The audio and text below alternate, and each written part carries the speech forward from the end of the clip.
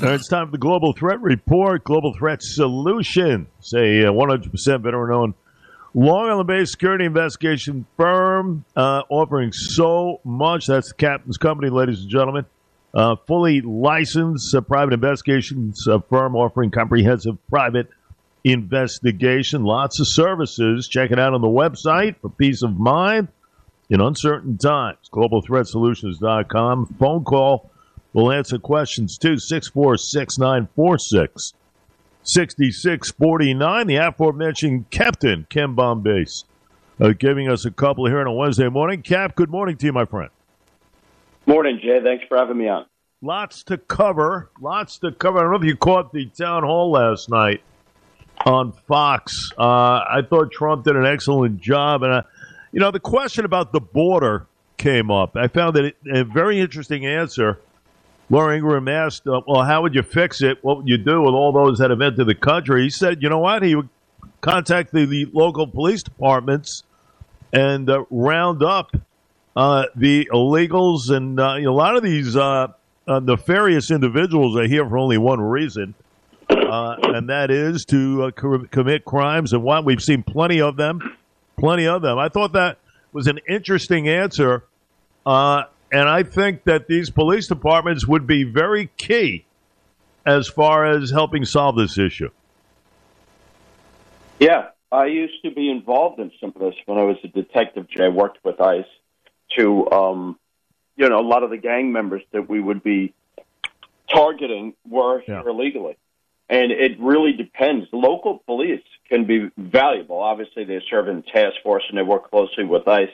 And they're a force multiplier because there's so many of them. But it all depends on the policies and the federal and the guidance of the federal law enforcement. They have to work under their powers in that field. So it's basically if the president changes policies and wants these people deported in a robust fashion because they're involved in gangs and other crimes, and not wait for convictions if they're arrested. And deport these people, he could do it. They could have a huge impact in the country on getting rid of these bad actors that have come across here.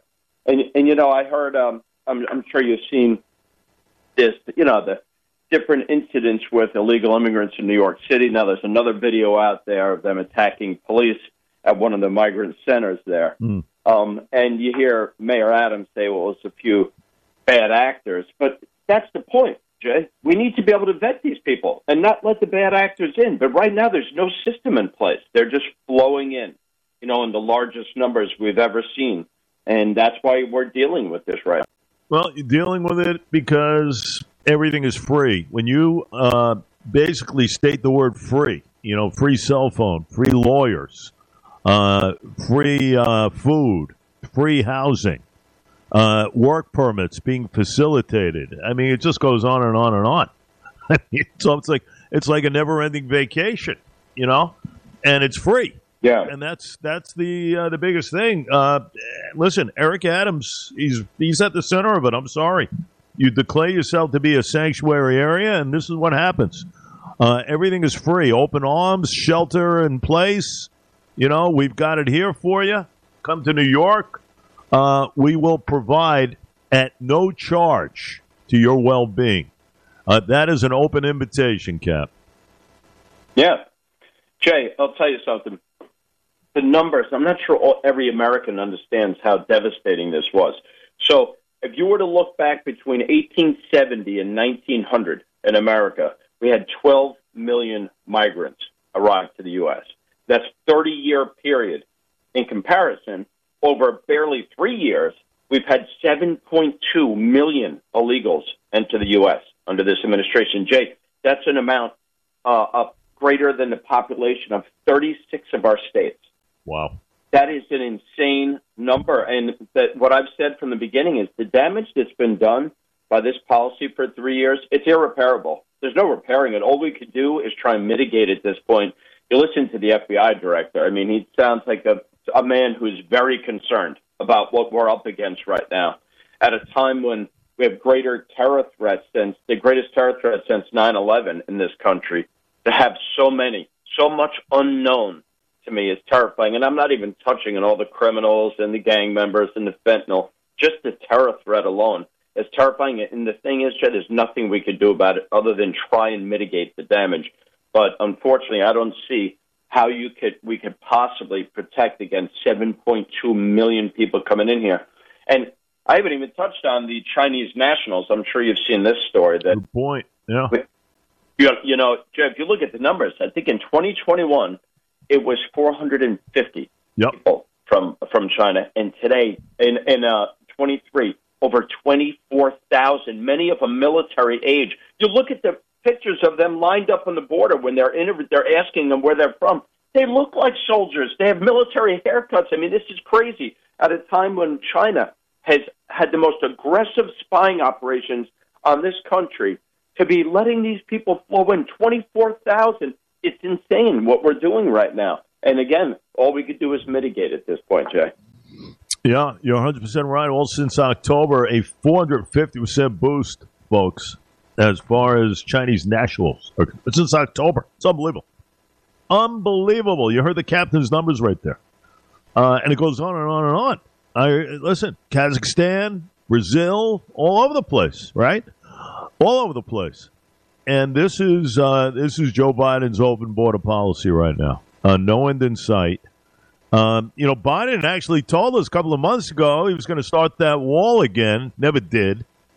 It's just an ongoing issue. It's the number one issue. It's the number one issue that a president will have to deal with if it's a new one come January the 20th of next year, Cap. Number one issue, without question.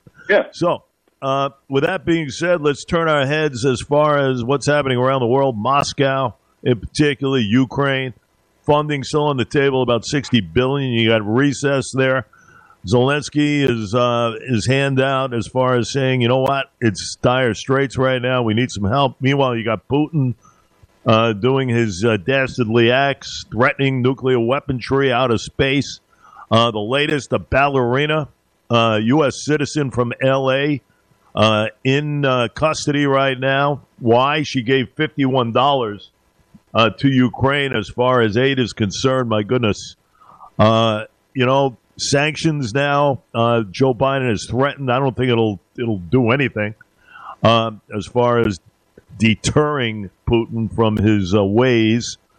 But all in all, the beat goes on. We've got a 2-year anniversary, believe it or not, Cap, coming up on Saturday of this invasion. Yeah. And the sanctions, I would agree, these are the most powerful sanctions we've seen, but he's found ways around them. And when you have a dictator, Jay, they don't care about their people.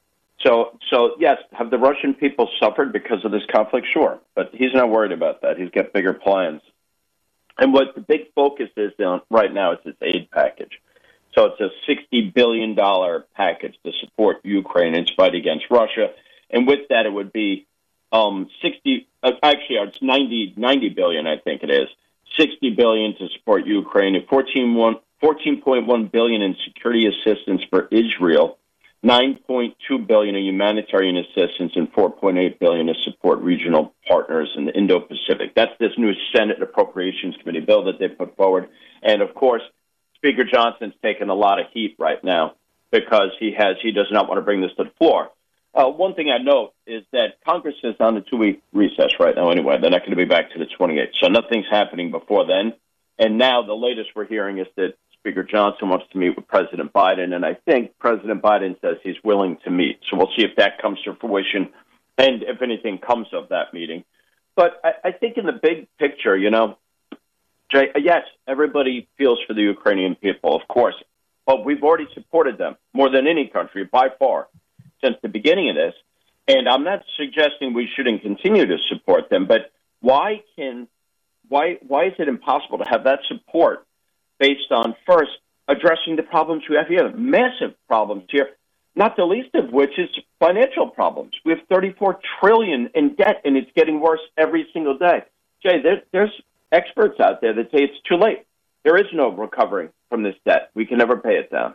And if we had some of the nations out there, many of them enemies, that call on this money, this massive amounts of debt, the dollar's going to suffer, and we don't want to see that happen globally. And the border, why can this not be tied? Why can we not say, sure, We'll support this. But first, we need a massive effort to control what's going on our border. To suggest it's amazing to me how they try and spin this now and say, well, this is the Republicans' fault, the border, because they never acted in Congress. Listen, if you look at the charts of our immigration at the southern border from the last administration to this one, it's an immediate spike, immediate, the second this administration takes power. And why is that? Because it was unilateral executive power he used to change policies on the border. That's what happened. He didn't need Congress to create that situation. He doesn't need Congress to fix it. So if he wants to fix the border and stop this disaster we've been watching for 3 years, he could do it. He's just choosing not to do it. So these are some of the things that they have to consider with this Ukraine package. We're every day, I just saw another one. They just waived $1.2 billion more in student loans. It's as if we have this limitless amount of money. Our debt is massive right now, and this is a lot of money they're trying to give away. At a minimum, we should be able to ask for some. They should be able to demand that we first address some of the issues we have here in the U.S., the border being probably the most important one. Yeah, without question. Without question. And listen, we know the importance of keeping Ukraine fully weaponized to defend itself without question. I myself would like to see a checklist exactly where these dollars go. That is the key. After $60 billion to be handed over, you're going to have in the area somewhere around 130, 140 billion, I would think, that has already been sent to Ukraine since the start of this thing. And people wonder, well, you know what? We need money in this country. We got to plug a lot of holes here. So I can understand. The inquiries that are coming about here.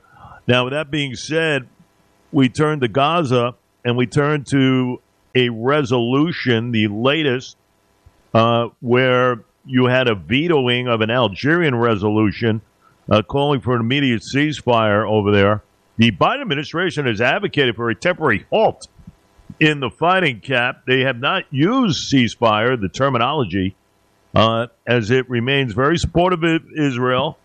But we know that you have a political game of football being played here right now. Ceasefire is taboo as far as, just getting about the word and whatnot. But also, I just have a feeling playing into the hands on an election year as far as the protests and everything else we have seen throughout this process over the last 3-4 months, that is also playing into the mindset of this administration right now. But Netanyahu has been very firm over there, saying there is no way we're going to halt anything. So you have a little tug of war going on.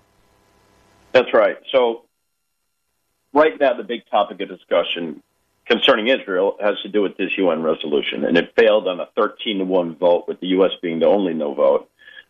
This vote was to demand an immediate humanitarian ceasefire in Gaza, and to be clear, the U.K. abstained from the vote. But, Jay, the U.S. ambassador, Linda Thomas-Greenfield, countered by saying the United States understands the desire for urgent action, but believes the resolution would negatively impact sensitive negotiations.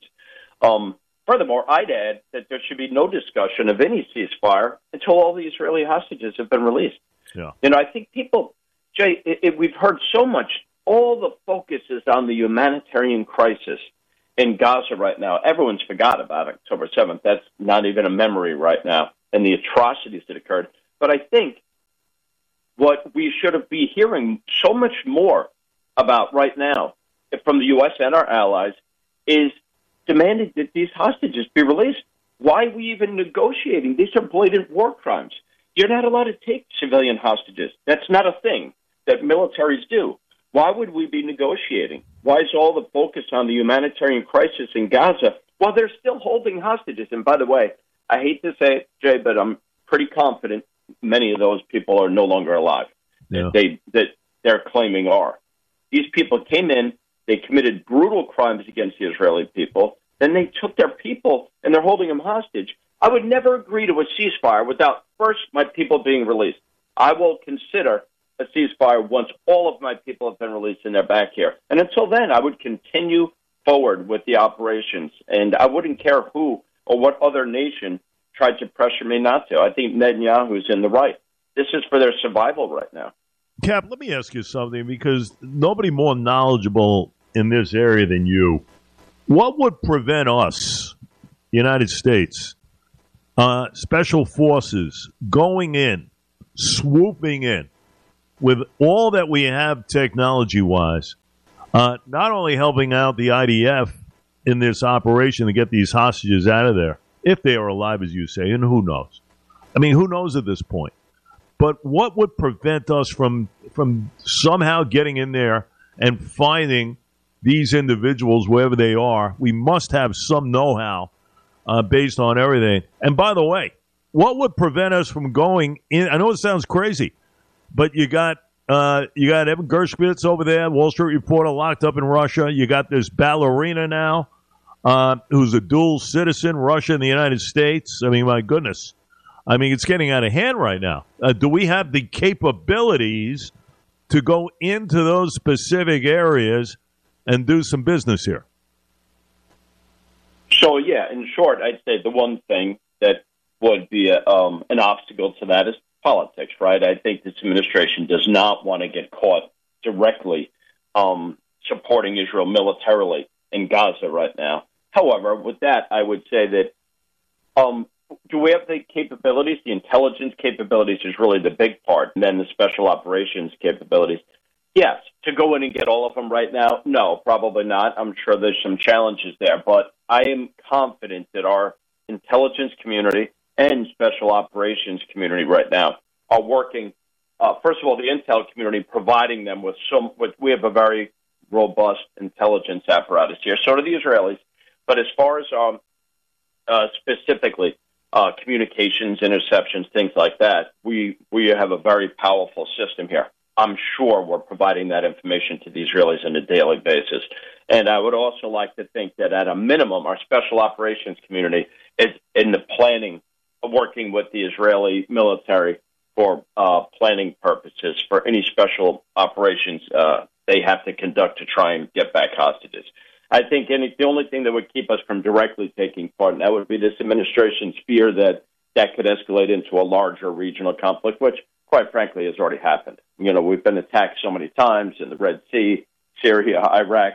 It's already happened, but we're in an election year, and they're trying to mitigate right now politically, and I think that's the big obstacle. My bad, Ben. I think we had a surge somewhere, but we are back, ladies and gentlemen. The captain. Cap, go ahead. You were finishing up that thought process. Continue, my friend. A little bit of a technical issue. We solved it, but go ahead. Yeah, no problem, Jay. Yeah, so I think that, the real challenge to us being directly involved, special operations-wise, would be, just the fear of that information getting out and us being involved then in a larger regional conflict, which I stated, we're kind of already in. We've been attacked so many times now in Syria and Iraq and the Red Sea, and all of that comes from Iran.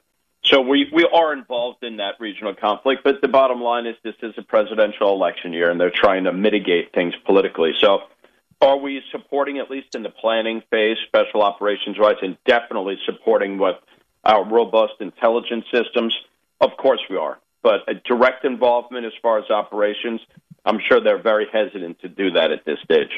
Yeah, no doubt about it. Captain with us, the Global Threat Report, bit of an interruption. We are back. A couple of more before we let you go, Cap. The Super Bowl rally and new charges being unveiled yesterday in the shooting. It left one woman dead, 22 injured. Two men now facing second-degree murder charges, as well as 2 counts of unlawful use of a weapon, criminal action. The prosecutors levying at the news conference yesterday. So the 2 adults charged are different than the 2 juveniles who were chased and detained after that shooting, correct? Yes, and that's a big question right now. The one thing I couldn't find a lot of information on, Jay, is the weapons and if they were possessed legally, which I do not think they were, because it looks as though the 2 that were charged with murder, or I guess one of them's in his early 20s and one is like 18 or 19 years old, which I would like to think that they weren't possessing those legally. So we'll find out soon as far as the way, because they did say it's not just murder, it's also underlying weapons charges there. But I would say, Jay, overall, this is kind of what people were anticipating happen here. We knew from the beginning, they said they did not believe this was a terrorist incident or an active shooter scenario. So, you have, a million people gathering for this, and two people got in a fight, and obviously they didn't care about the people around them and let rounds fly, and unfortunately we lost someone, and 22 some odd people were seriously wounded, many of them children too. But it looks as though justice will be served. They caught these people. And, of course, there'll be the wider debate now about firearms. But like I said, I'm pretty sure these firearms, it's going to be proven that they were possessed illegally, which would mean that, laws specifically being stronger, firearms laws probably wouldn't have made a difference in this scenario. We're back. I was just saying, until we kind of fix those issues and we keep the mental health aspect ongoing as far as the conversation. If we don't do these things, we're not going to have anything. We're going to have the same old stuff. I mean, that's what it comes down to. Yeah, that's right. And, Jay, what you mentioned before, it looks like just a fight between kids broke up. But I've conducted worked on so many gang investigations before, and this is what it always starts with, nonsense, like a social media post. Somebody said something about someone's girlfriend, and then they shoot each other. It seems so ridiculous, but that's the majority of the violence you see with youth and often gang youth, too. That's what you're going to see. Yeah, no doubt about it. Before we let you go, and listen, rain, sleet, or snow is not going to alter the conversation here, folks. I'll tell you that much. Former FBI informant charged with lying about the Biden family dealings in Ukraine, telling investigators that he got a lot of dirt on good old Hunter from some of the intelligence officials, Russian intelligence officials.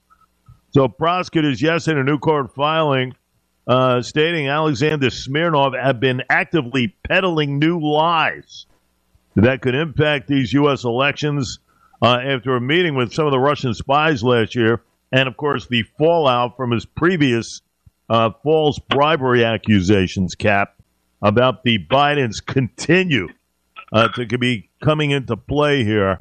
There's a lot of stuff going on right now. There is. And, listen, I know that they're touting that as something that's going to kind of derail all these investigations to the Bidens, but that's small potatoes, Jay. What we're looking at now, obviously the president's brother, James Biden, is supposed to be grilled today in Washington over a lot of things that are just really black and white. For instance, Joe Biden was, in fact, involved in a call or meeting with this hospital system that later went defunct, that James Biden was supposedly kind of fleecing. And the bottom line is, right after that call, he sends a payment to Joe Biden for $200,000. And it was through this AmeriCorps organization they had created, which they later shut down. But they're all called loan payments to Joe Biden. There was a total of about $600,000 in loan repayments to Joe Biden. But this is basic stuff, Jay. This is rudimentary financial cover-up. It's like the most rudimentary financial cover-up I've seen. Clearly, this money wasn't a loan, and clearly it was linked to the president's actions assisting his brother with these meetings. The timing is ridiculous. This kind of stuff, this is like child's play to FBI's white-collar investigators. If they want to get to the bottom of this, it's very easy to do. This is not sophisticated stuff, Jay. Simply a refusal to act on the fact that this president kind of enriched himself, and it looks like he did it with some of our enemies, too, which could be even more serious. At a minimum, he has not been truthful about having knowledge of Hunter's and his brother's business dealings. That much is clear. He lied about that. So I guess what we could do now is sit back and wait and see how this unfolds. But I think that informant that should have really very little impact on the overall investigation, which seems to be very clear. No question. We'll see what awaits today. By the way, we have formulated our next roundtable discussion. The captain has accepted an invitation for next Thursday. So a week from tomorrow, our second roundtable of the year. You will be present. And we will give you further instructions along the way, my friend. So we appreciate that. Don't forget the captain's brief. Ladies and gentlemen, on Saturday mornings at 11 o'clock, 11:30. It's a great job. He and Tom Evans do quite a job as far as the guest list and everything else on that great show. The captain's brief heard every Saturday morning at 11 right here on LA News Radio. Cap, can't thank you enough. Sorry about those interruptions. We will do better. And we appreciate all that goes on here. Thanks, Jay. Thanks for having me on. I look forward to talking soon.